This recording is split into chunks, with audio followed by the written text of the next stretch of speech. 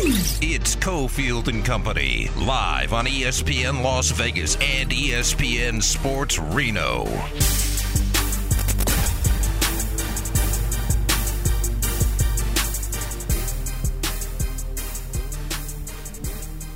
right, here we go. Reno's in. ESPN Las Vegas, ESPN Reno. Damon is steering the ship today in the Findlay Toyota Studios. Adam is here. We just had a really good hour talking about the parade and all the festivities for the Vegas Golden Knights celebration.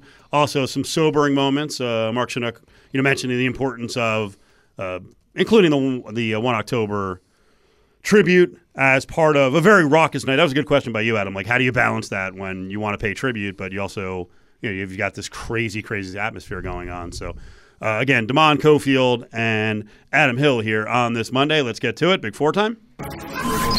Battleborn Injury Lawyers presents the Big Four at 4. Number 4. So I figured yesterday was going to be sack out for 19 hours, Adam Hill, but I actually texted you yesterday. I got an answer. Were you actually watching the U.S. Open golf?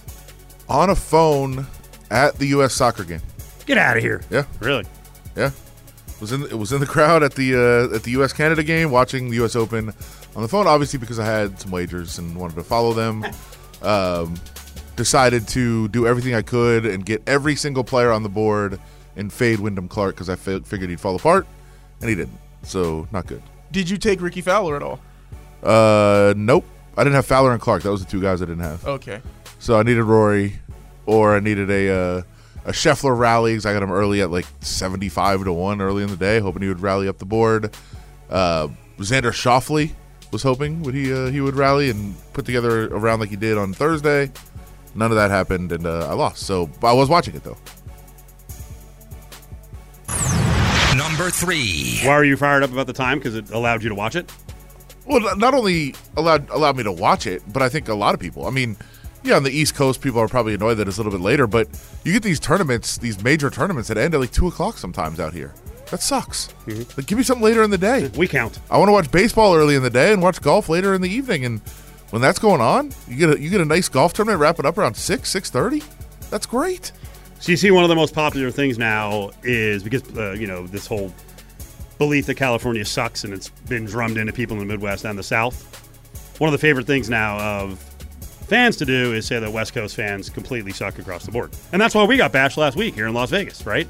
People want to be all hypercritical on how Las Vegans, I was watching videos of like people in the crowd in this shot right here are on their phones and they're not cheering. All right, we're getting a little hypercritical on ISO moments.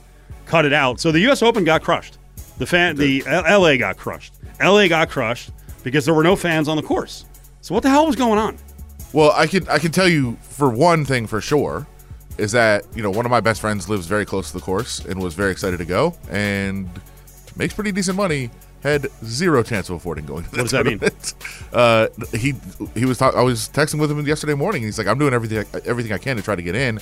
I can't afford these tickets. I saw a tweet said 23,000 tickets per day available at LA Country Club. 14,000 of those seats were for luxury suites, and there were just 4,500 tickets available per day. That might explain why the crowds have been so small and quiet. Yeah, and there was there's only 4,500 tickets to buy because 4,500, I believe, went to the course, trying to give it to their members and things like that. So there's only 4,500 tickets available to buy, and so when you have such limited supply, or excuse me, you have people that want to go, but such limited supply, the prices are going to go through the roof, and so I just don't think people could afford it. So can we talk brass tacks here? What would you say? Half the field was like, good.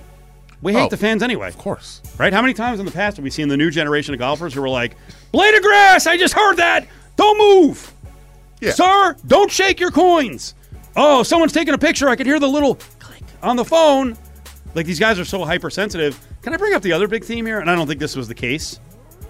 But for golf in general, if you had given me free tickets to go see the U.S. Open with what just happened recently with the Saudis buying U.S. golf, hard pass. Hard pass. Yeah. And it's not the players who agreed to it. Now, there's players who are back involved, and they were going to be involved in the majors anyway. But no thanks. Yeah, I think I don't know that was necessarily part of it. I don't think it was, but yeah. I'm curious to see. I'll look up the ratings. Maybe it did killer ratings, and this merger is like the greatest thing ever for golf viewing. To your point, I'm not in. To your point, I'm sure there's players saying, "Hey, can we have this ticket structure for every tournament?" Yep. So people can't get in. That'd be great. Yeah, too much noise. We don't like the fans. They're always jostling us. I don't like hearing noise. It's distracting. Yeah. We want an empty course. Well, I don't care where they play, and I don't care who's on the course. Just play it at night. That's great. I love that. Number 2. Okay, well, we're not ones to sit here and talk about attendance in LA at a golf event and go, what the hell? How come no one? We gave you the details of why no one was there. Were the tickets too much for USA Canada yesterday? There were a lot, but I think that the bigger issue is there's one game people care about. And so when you have a tournament, which is 2 days, you're going to get what you got this week. So people only cared about USA Mexico. Wednesday was sold out, or Thursday. Thursday was sold out. Yesterday, I think, was sold out too. But you get a sellout of everybody showing up, every seat filled, this wild atmosphere for US Mexico. And then yesterday you have both those teams playing, but at separate times. So you have, because it's one ticket, you had all the Mexican fans come to the first game. And then they leave. The U.S. fans show up, and they're at the second game. So now both look half full when all the tickets are sold. So it's a matter of, hey, if you have a USA Mexico one-off like we had last year, crazy, sold out, wild, that was fun. This year it happens again, but then you can't convince the entire crowd to stay for the championship game if it's not U.S. versus Mexico. So I will say, as somebody who went there yesterday to the game, it was a little bit disappointing to have a stadium that looks, I would say, a third full, because 2/3 were Mexican fans, I think, that left. But that's going to be the problem that you have if you're going to have people buy the tickets that are only going to see half of the games that are going on that day. So if you're going to stay for one game in the doubleheader, it's going to kind of ruin what it looks like. There was a soccer podcast up on TikTok talking about this.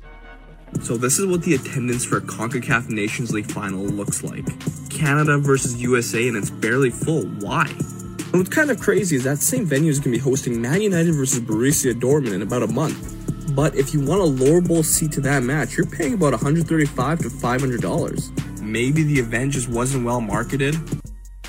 I don't think it was, and well, it sold out. Yeah, but not yesterday.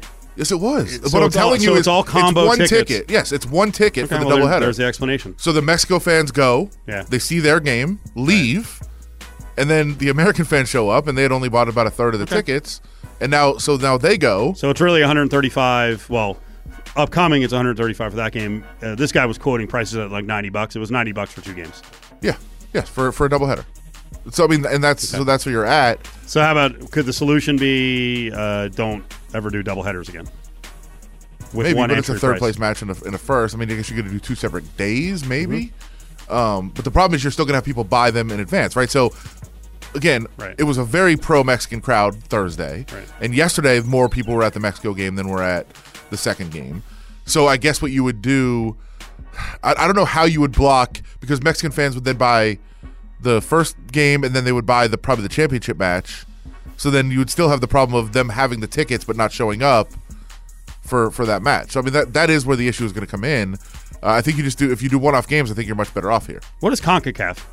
It's the region that the U.S. plays in. It's U.S., Mexico, Canada, Panama. It's Central America, the Caribbean, North America, those countries. I think there's 41 nations. So we're the team now. Without a question. There's not even a close second right now in the region. And I would say, I made the argument earlier, I think Canada is number 2 in the region right now. I think Mexico has fallen to a third. How is the setup at Allegiant on the field? It's terrible. I mean, it's the problem. It's not big enough. And so you end up having, it's shorter and narrower. I mean, I think the surface is great and the sight lines are great. It's great to watch a match there. But it's not a regulation field.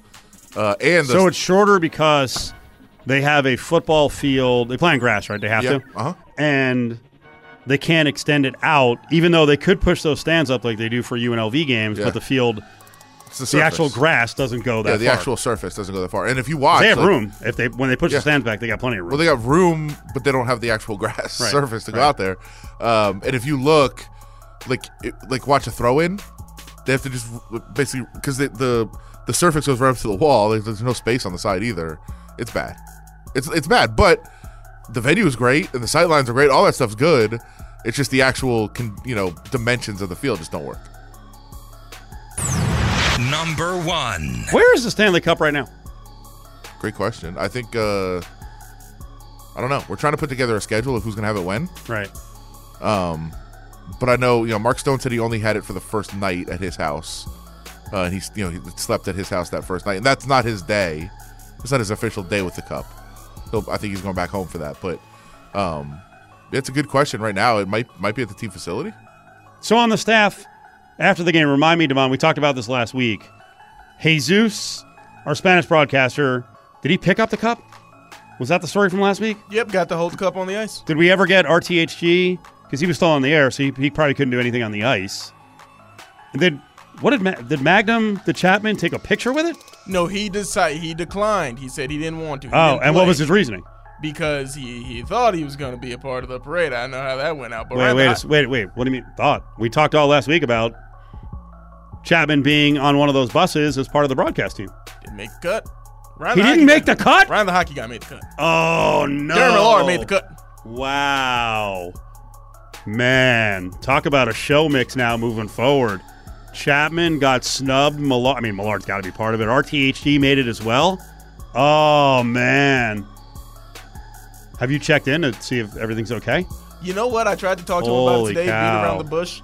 But then all he wanted to do was talk about, some guys that used to work here. And I was just like, you wasted 20 minutes of my day. That's not it. You wasted 20 minutes of the day. You did see there was a feature that talked about this cup has been just violated over the years. Yeah, no surprise. I didn't realize how common it is to sleep naked and spoon the cup. It's gross. I think that guy Mike Bolt, and he's got like 2 other guys. I think the keeper of the cup, they probably hose it down, spray it down pretty heavily. I don't know if that's enough. They have to have a black light. No, I don't think shine it all over the cup. I don't think they want to know. I think that's the point. We got to clean it. We don't want to know what's on this thing. Isn't there? When we had John Taffer in, name drop, Taffer on his show, they have this new technology at bars where you wash your hands and then you put your hand underneath a light and it can see if there's still some dirt on there. Wash it again. They got to have one of those for the cup. I don't think they do. I think the whole key is not know. You don't want to know. You live in the moment.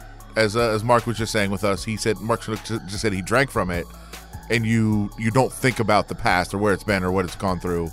I think kind of same if you do a shoey. What's that? If you're if you're like Australia, I think in Australia and New Zealand they kind of invented it. It's a celebratory drink from a shoe. Like you take off your shoe and drink out of it. You just don't think about how disgusting that is. Right. You just do it. I think same with the cup. You just have to take whatever is in it. Are you surprised with the story that a lot of people spoon it, a lot of people sleep naked with it? I'm not surprised by it. It's just it doesn't seem like a normal behavior. It's not. Just enjoy it. That's how they enjoy it. It's weird. It is. Yes, it is weird. That's the whole point. To be creative as possible. Well, there's ways you can get creative when you're awake. Yes, and with clothes on. Sure. This hour is brought to you by Battleborn Injury Lawyers in Reno and Las Vegas and Henderson, offices in all 3 spots. You can call from anywhere in the state of Nevada, 766-1400, 775 in the north.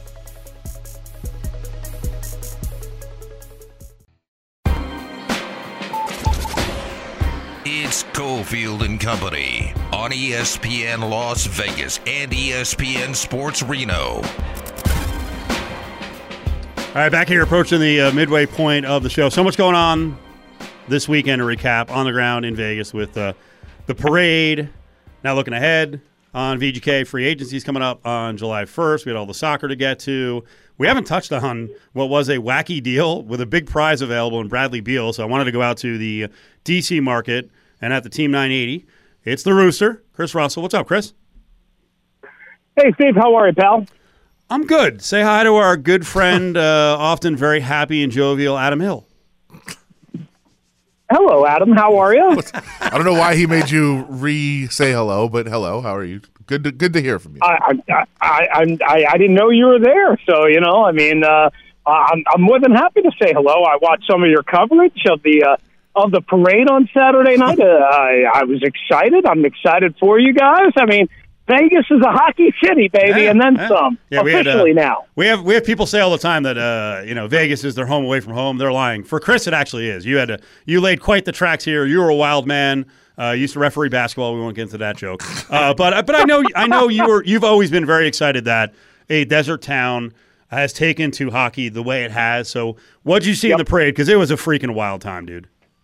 Oh, I mean, listen, you're talking to somebody that covered the Capitals parade and kind of, was a part of, immersed in that for days and then afterwards. And, I would say pretty crazy and maybe on par with some of that, if not all of that. I don't know if they're going to stay drunk as long as the Capitals. As a matter of fact, boys, the Capitals might still be drunk from the 2018 Cup win in Vegas. That's why they can't get out of the first round, and this year they didn't make the playoffs. I mean, hopefully there's not a hangover for the Vegas Golden Knights. But good for those guys, man. I mean, especially the original guys. I mean, you guys know, obviously from living out in Vegas for 2 years, a long time ago, and my son being born in Vegas. My son is like, that's my hometown. And, he was so pumped up. We were watching it together, even though he lives in Canton, Ohio, and I live in Northern Virginia. We were watching on video phone together as they clinched the cup. I made him be up and all that stuff. So it was just awesome to see the whole experience. And, I mean, personally, on a different level, I got to cover Chandler Stevenson in Washington when he was a part of that, 2018, and he was one of my favorite guys to cover, a really good guy, and obviously it turned out to be a huge piece for you guys. And George McPhee was here forever, and, way back when Cassidy was the head coach here a long time ago. I didn't get to cover him, but I covered George, and I covered, Chandler Stevenson, and I'm just thrilled for you guys. I'm thrilled for the city of Vegas. I mean, everything that this franchise has kind of endured and been through, from the mass shooting just, right before their inaugural season to that first Stanley Cup run to making the playoffs last year to bouncing back and winning it this year is awesome. Chris, you're a big hockey guy. Why are so many hockey fans mad at Vegas and mad about the Golden Knights going back to the expansion draft? There's so many people out there who just sound bitter and jealous? Well, because they were set up to succeed more than your typical traditional in the past expansion franchise. But again, I see this, and I've said, and I've defended it then, and I defend it now when people bring that up. That was smart by Gary Bettman. Why would you want a dormant, dead, no chance franchise for 6 or 7 years as you're trying to build a fan base in a non-traditional hockey market? Like, if Vegas came out and sucked every year until now, it would be a hard climb, right? Now, I'm sure people would get excited, people would get into it, but instead, as you guys know, hockey has been really big and really popular in a lot of pockets in Vegas and around since day one, and it never really relented. I mean, maybe it dropped off a little bit last year during the non-playoff year, but for the most part, because this team has made the playoffs every year except for last year, and now has won a cup and has been to 2 cup finals in 6 years, you have essentially a foundation franchise. Why? Because the NHL chose to say, no, we're not going to do this traditional, old-school, old-fashioned crap way. We're going to do it a different way and set them up to succeed if they make the right choices. And clearly, George McPhee and Kelly McCrimmon and anybody that's been the head coach there, and I know they've circled through them, quite a bit, dirty laundry. But, the bottom line is they've all made it work to some degree, and now finally the icing on the cake. All right, so that said, is the rest of the league going to follow suit in some way and try to win? I feel like half the league is like, patience, we can't do that. Trades, we can't make trades. Big free agents, we can't sign them. Like, everyone step up and start competing. They've laid the path. And listen, it might be short-term success. Who cares? They won a cup. Everyone else nut up and start doing it.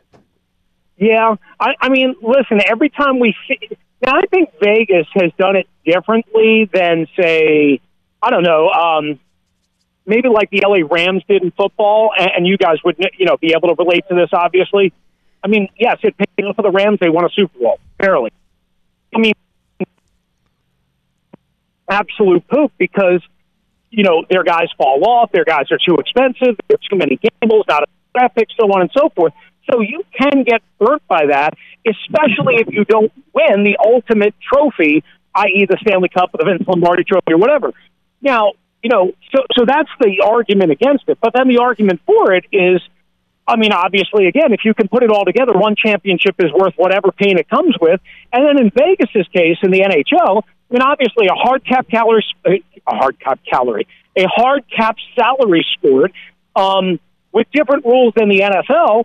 But yeah, you're right. They played this pretty much perfectly. With the acquisitions of Stone and my gosh, so many different guys. Over the years, I'm forgetting, they've made so many big trades. Signing Jack Eichel, obviously. Exactly. And making more. a trade for Eichel when other people were afraid. Yep. And Pietrangelo so was a free agent. aggressively and perfectly that even when things haven't worked out, i.e. last year, they were able to, again, recover, retool, step on the gas pedal, and boom, go this year right back to the top and ultimately finishing off. That's the way I would prefer to do it, the way they've done it. But I realize not everybody is set up exactly that way. But to your point, they should be more aggressive, right? Mm-hmm. Sports are about being aggressive. And sometimes you can't actually make it work. But when you can make it work the way Vegas did, the way other teams have, enjoy the fruits. Chris Russell, the team 980 in DC. Go ahead. Yeah. What do you think this offseason is going to be like in the NHL, knowing that a lot of teams expected the cap to go up significantly? I can't hear you guys. If you can hear me. You got us now or no? Uh-oh. Oh, no.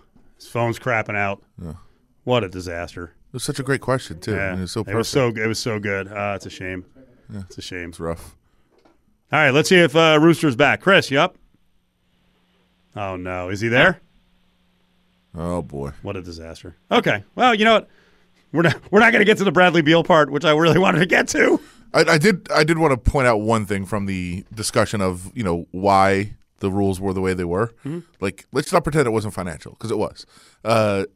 When Bill Foley agreed to buy a team to pay the expansion fee, the rumors were it was going to be $150 million. $150 million expansion fee, get in the league, see what you can do. And in the end, the league was like, yeah, we're going to need a little bit more. Like, all these owners kind of need some, this is how they're going to kind of share in here, get their part of the fee. Oh, okay. It's going to have to be $500 million. And so for that $500 million, they said, yeah, we're going to make you good. Right. So these two guys, Seattle and Vegas, basically helped float the league for a little bit longer by nearly quadrupling. But I also will tell fans, yes, but I also tell fans, like, you would be mad too. Like, there's a reason. It's not that people are just mad. Hey, we don't like that you're good. Like, there was a lot of things given to these franchises, in particular the Golden Knights, in order to make them good that other franchises did not have the benefit of. So, like, when people get mad about it, just say, yeah, that's what happened. Don't get mad at them for being mad at you. Chris, you back with us? Yeah. Okay. So I got you guys now. Sorry about that. I don't know what happened. Yeah. Standing outside of Nationals Park and just lost you guys. Sorry about that. We got about a minute left. Adam was basically asking you, hey, the expectation was there was going to be a lot more money this offseason with the cap being higher. Now it's not. What do you think the offseason is like as everyone has to be creative and kind of tighten the belt? Yeah, I think teams have been facing that for the last couple of years, tighter salary cap restrictions, whatever. I know that's been a problem here in Washington. I mean, obviously, if you've got some money to play around with, you can be a little bit more aggressive. If not, you're going to have to make a trade to clear out some room and decide who you want, who you don't want. I mean, clearly the sports revenues have not exponentially grown. Otherwise, the salary cap would have exponentially grown, and it hasn't. So that kind of stinks. I wish it was more. I wish it was better. I mean, what is it, like $83.5 million, $84 million, whatever it is? I mean, obviously, you'd like it to be more, but just because the cap would be more, player salaries would be more. So I don't know how much more room you would have. I mean, but I still prefer the NHL system, quite honestly, over like the NBA system, which is, basically like learning a different language and maybe learning like a couple of different languages with all of their CBA rules and all of their trade exceptions and kickers and all that stuff. I still like the way the NHL, for the most part, does it with the average annual value counting as the salary cap hit every year. All right. Serious this time. 30 seconds. I wanted to talk to you about Beal. What does the city think about this? You guys all bitter? You got nothing for him.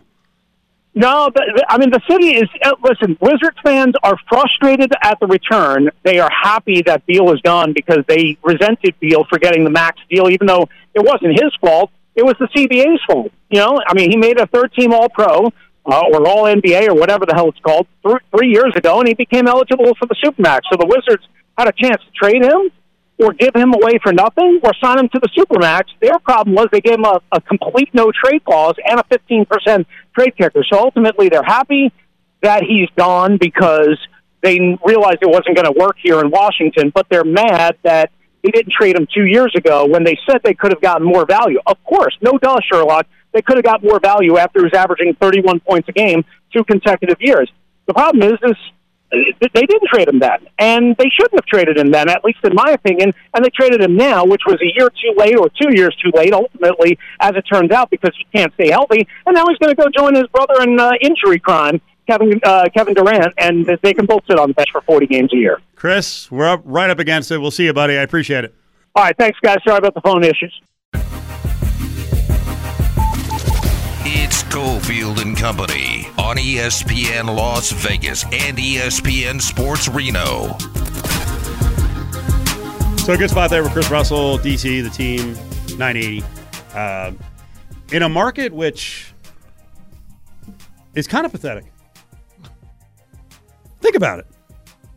We're talking about a top 15 market in our nation's capital with a pretty... Now, you know what? I'm not even going to say a rich history in sports. It's got a history. It's not always a winning history. Former Redskins were really good for a long time, and now they've been pathetic for the longest time because Dan Snyder sucks. And I have no idea what's going to happen with the new owner. I mean, the fact that the Wizards have been irrelevant. Remember the stuff that happened in the finals with Jokic? And a lot of it was because the Northeast corridor media and a lot of the national media people just choose to ignore the Mountain and Pacific time zones unless it's Golden State or LA. And so you had all this like, Jokic! This guy's good! He's a 2-time MVP! And it's like, I didn't realize this. Most of the NBA has no idea who Bradley Beal is. Think about that. He is an awesome player, but he has toiled in obscurity in a top 15 market. How is that possible? You know why? Because that ownership group hasn't cared about the Wizards in forever. I don't know how that happens.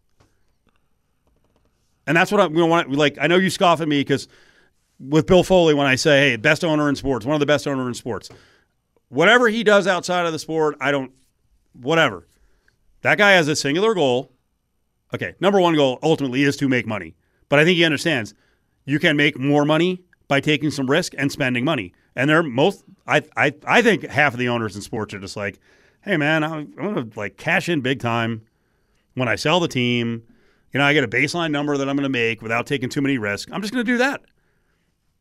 Someone was talking about Kristaps Porzingis the other day no, we were, right? Remember when you looked up, I don't know if you were with us, Damon, we were talking about the 75th. 75th best player. 75th best player in the NBA. If someone would recognize him on the street, and you guys picked the wrong guy, a 7'3" guy, of course they would. Who were we talking about that was, what sport was it?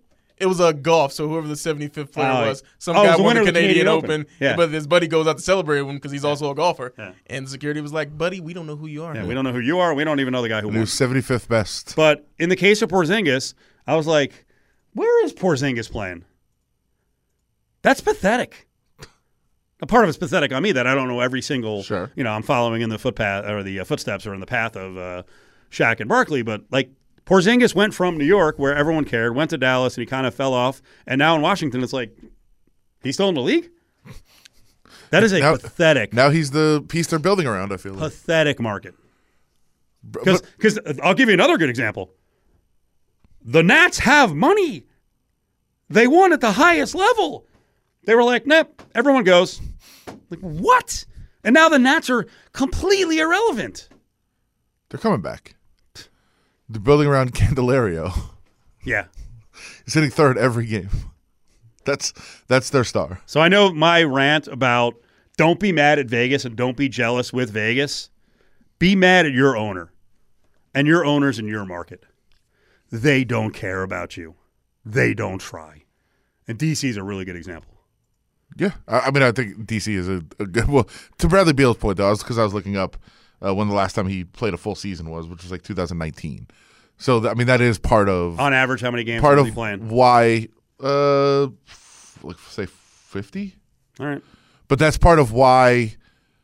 Yeah. Like it's part of why they're not making the playoffs, right? Like your best player, who, as you said, not very well known, not this. Larger than life character in the league, even though maybe he should be based on a skill. Well, they're not making the playoffs because he's not playing. Well, they also caught a bad break with John Wall. That was a franchise player. But here's the thing: recover. Yeah, come out of it. Spend out of it. You can. We're going to talk to Von Tobel in a couple of minutes. With Beal on the Suns, they have 4 guys who make $142 million. The cap's $142. They're still going to put a team together. Like, you either want to spend beyond the cap and be a real billionaire and an owner in the NBA, or you just go, oh, we took our lumps. What can we do? And then you wind up just trading everyone for nothing.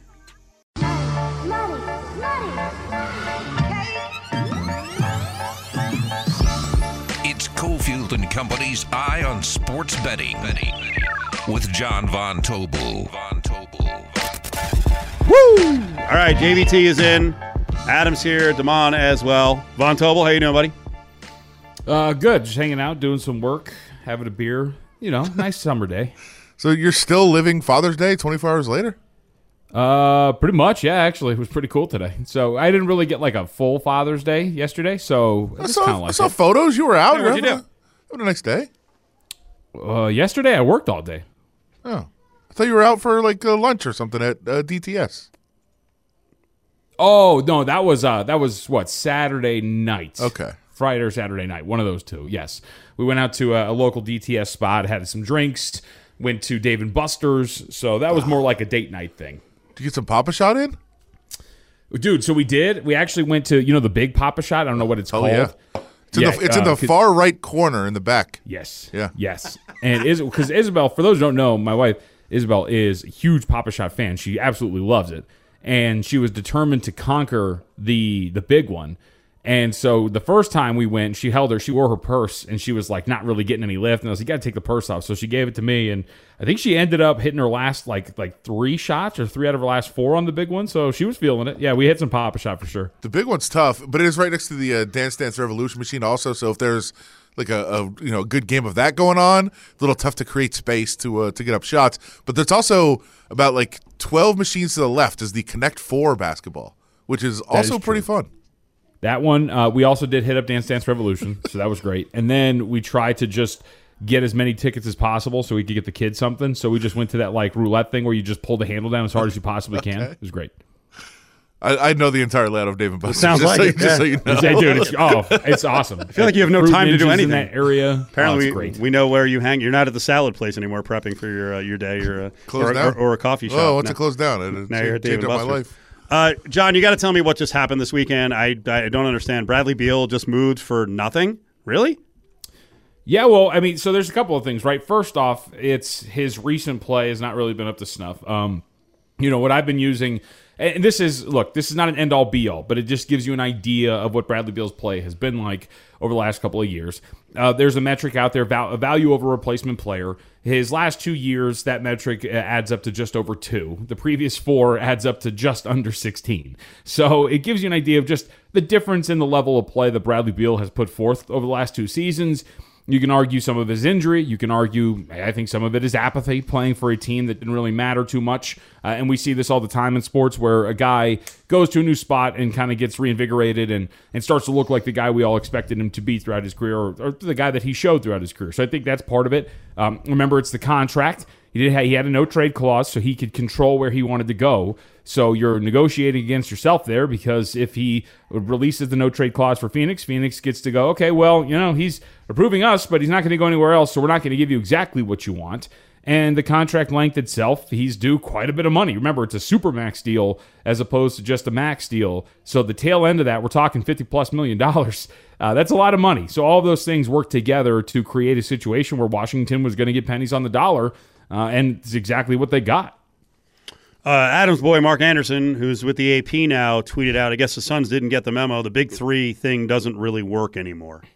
I think Mark's kind of right. I wouldn't disagree with it. Look, one of the things that is lost, and one of the more irritating statements that I hear when people jump into NBA analysis after not really watching the league in its entirety, is that depth doesn't matter. It does. And you don't need 10 guys, but what you need is 8-ish guys, 8 or 9, that know exactly what their roles are and that are at least skilled players and not like fringe G League dudes that you're trying to scrape together to fill a roster. You know, the Denver Nuggets are a really good example, guys. Their rotation was only 8 deep, but all 8 guys knew exactly what their roles were. They'd been with the team. They've been developing with the team throughout the course of an 82-game schedule. They weren't just thrown together, and that really created a difference. It created a difference in the series against the Phoenix Suns, where Monty Williams was throwing everything possible at the wall to find a rotation that he trusted. So I would say that I would agree with that statement to a certain extent. Not just that, hey, 3 guys together doesn't work. I think it's more of throwing 3 guys together with how much money they're making and putting yourself in a position salary-wise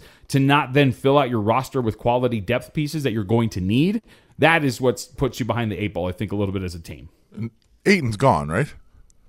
I would think so. I mean, because one, obviously, like I don't like the front office relationship in the rest of the team kind of seems wonky, and that's just like that's a piece you can get some things for, right? Like Indiana last summer, for those who don't remember, did extend an offer sheet to DeAndre Ayton. The Suns just matched it because he was a restricted free agent, so they got to keep him.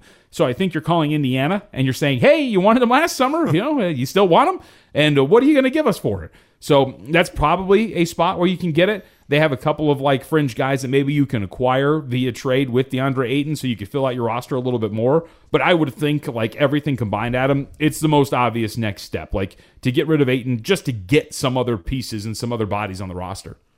Dr. Dre is a free agent. Our good friend, Draymond Green. Yeah. Where's It's pretty he going? fascinating. Look, I always say, like, these guys are smart, right? So they're not going to do these things unless they know a deal of some sort that is equal to what they were going to get with their player option is out there. He was going to make $27.5 million. You would think he's going to potentially re-sign with Golden State at a somewhat cheaper price. I'll throw out two teams that you should keep your eye on. I think one is the Dallas Mavericks, who are desperate to get some bodies there with Luka Doncic that could help that team improve. If they retain Kyrie Irving, Draymond Green could be a really good defensive piece to add to that group because they're not really good defensively. And the other, I think Steve might like this because Draymond Green might go away and never be heard from again. But the Detroit Pistons, I think the Pistons are a sneaky, sexy Coming home? fit. Yeah, right. Well, so it's that, right? It's the tie to go home. But their power forward situation's an absolute mess. It's one of the worst, I think, one of the worst position groups on any roster in the NBA. They have the money to spend, and they kind of, by all indications, want to, not as bad as Houston, but they do want to accelerate their timeline a little bit. And Draymond improves them defensively, allows them to have, I know Steve's going to love this line, some sort of veteran leadership like on the roster that's going to help guide them to some extent and drum up some excitement. So I think right now, the 3 teams to look out for are Golden State, Dallas, and Detroit. And I think Detroit is a little bit more active than people might think they are in terms of the race for Draymond. JVT, who's going to be the next star to move? Because Damian Lillard, he seems like he's the guy that's always pulling the, I want to stay here and be loyal, but he's the most likely star to get moved next, right? I don't think so. I mean, look, I think by all indications, he wants to force his way to stay with Portland. Damon, if it were me, I would tell him, much kinder words. I'd tell him to kick rocks if I'm Portland. And it's not that he doesn't have anything to offer. He has tons to offer. But look at the situation that Portland's in. They could trade Damian Lillard, get whatever treasure trove of assets they're going to get for him, have the 3rd overall pick, potentially grab Scoot Henderson, and you're sitting on Scoot Henderson, Shaedon Sharpe, Anthony Simons, Nasir Little, and whatever assets you get back from Damian Lillard. That's an awesome start to a rebuild, man. I don't know why Portland wants to force this square peg in a round hole and try to make this thing work. I just think the windows don't match anymore. So to answer your question, I don't think it's Lillard because all indications seem to be that it is going to be those two groups, Portland and Damian Lillard, sticking together. So one of the reports that's out there, and it ties into Portland, Pascal Siakam. Pascal Siakam is allegedly being tied to Portland as one of the guys that the Trailblazers might try to go get to appease Damian Lillard to add a star to the roster. His deal is a little short. I think it's expiring. He's on 1 year essentially left. Toronto is in the midst of a little bit maybe of a rebuild. Remember, Fred VanVleet is an unrestricted free agent who could be gone. Gary Trent Jr. could be gone. They're fielding offers from OG Anunoby. That could be a team that kind of retools, rebuilds, and Pascal Siakam could be on his way to Portland. So he's not like a big star, but I'd put Pascal Siakam at the top of the list given some of the rumors out there. John, with VSiN, do you do any kind of big draft blowout, any kind of betting guide? Well, I did put out a mock betting draft this morning. So essentially, it's a mock draft of the first round with every selection tied to some sort of NBA draft prop that can be found out there. That's, I think, the extent of it. I even wrote about it, Steve, in the mock draft today. Yeah. The NBA draft just isn't like the sexy thing that the NFL draft is. Nope. Part of it is where it's out of the calendar. Like, guys, if we had a 7-game series in the NBA Finals, it would have ended on Sunday. And then the draft turns right back around and it's on Thursday. So, like, they kind of bury it. They don't give you a lot of time to build up to it. So it's not as big and as sexy. So I'm going to have NBA draft articles up every single day this week. That's the plan, Steve. But it's not going to be anything like crazy like an NBA draft betting guide or anything like that. Well, the fact that Wemby, the 7'3", 4'5" kid, is going to go number one and he'll be a guy to follow is interesting. But I sent you a CBS mock draft. And as I looked through it, I was like, wow, this league, according to this mock draft, all this league cares about now in the draft is getting someone young. It's like it's like baseball minor leagues, getting someone young to develop who's 3-and-D. It was all guys who were 6'3" to 6'8", no bigs, just all wings. Yep, I think it's right. Like, that's today's NBA, man. Like that is. So we talk a lot about positional value in the National Football League, right? Because positions are pretty cut and dry in the NFL. You have offensive linemen, you have guards and tackles, you have edge rushers, interior linemen, right? You have positions. And in the NBA, it's gotten a little positionless, but one of the things that you've really seen is the 3-and-D wing player is extremely important, and they're very coveted. Look around the NBA where guys like Mikal Bridges and OG Anunoby are very coveted right now by a lot of teams. Heck, Portland is one of the teams that's reaching out to try to pry Mikal Bridges from the Brooklyn Nets, and the Nets are telling him to kick rocks. Get out of here. We don't want any part of shipping him off. So I think that is the case where you want to build a team that's super switchable, that can hit multiple shots, that can play analytically sound basketball and get out in transition. Those types of players are going to be extremely valuable, and you're starting to see the NBA shift in that direction. Like you said, man, my mock draft that I put together, it really starts with Brandon Miller, 3-and-D prospect. Cam Whitmore, 3-and-D prospect. Jarris Walker, not 3, but definitely a D prospect and a wing guy. Yep. Amin Thompson could be a point guard, but also could play along the wing. Like, you go up and down the list, there's a bunch of guys like that. Yep. All right, we got to close on this. Adam has a story today. I don't know if you saw it, but it really is it's one of our favorite songs on the show. Adam always loved this young girl. Well, maybe not from the very beginning, but Rebecca Black. Did you see this? That Rebecca Black, our Friday song, right, got into it with the Oakland A's on social media. I want to get your reaction. Adam, present the story. So the A's, for whatever reason, on Friday they were playing the Phillies, and they tweeted out something about Friday with a PHRIDAY, and like that's how Rebecca Black's cousin from Philly would say it. Like, I don't know where that's a weird social media team anyway, to just like randomly tie in Friday with the Phillies and the PH and everything else.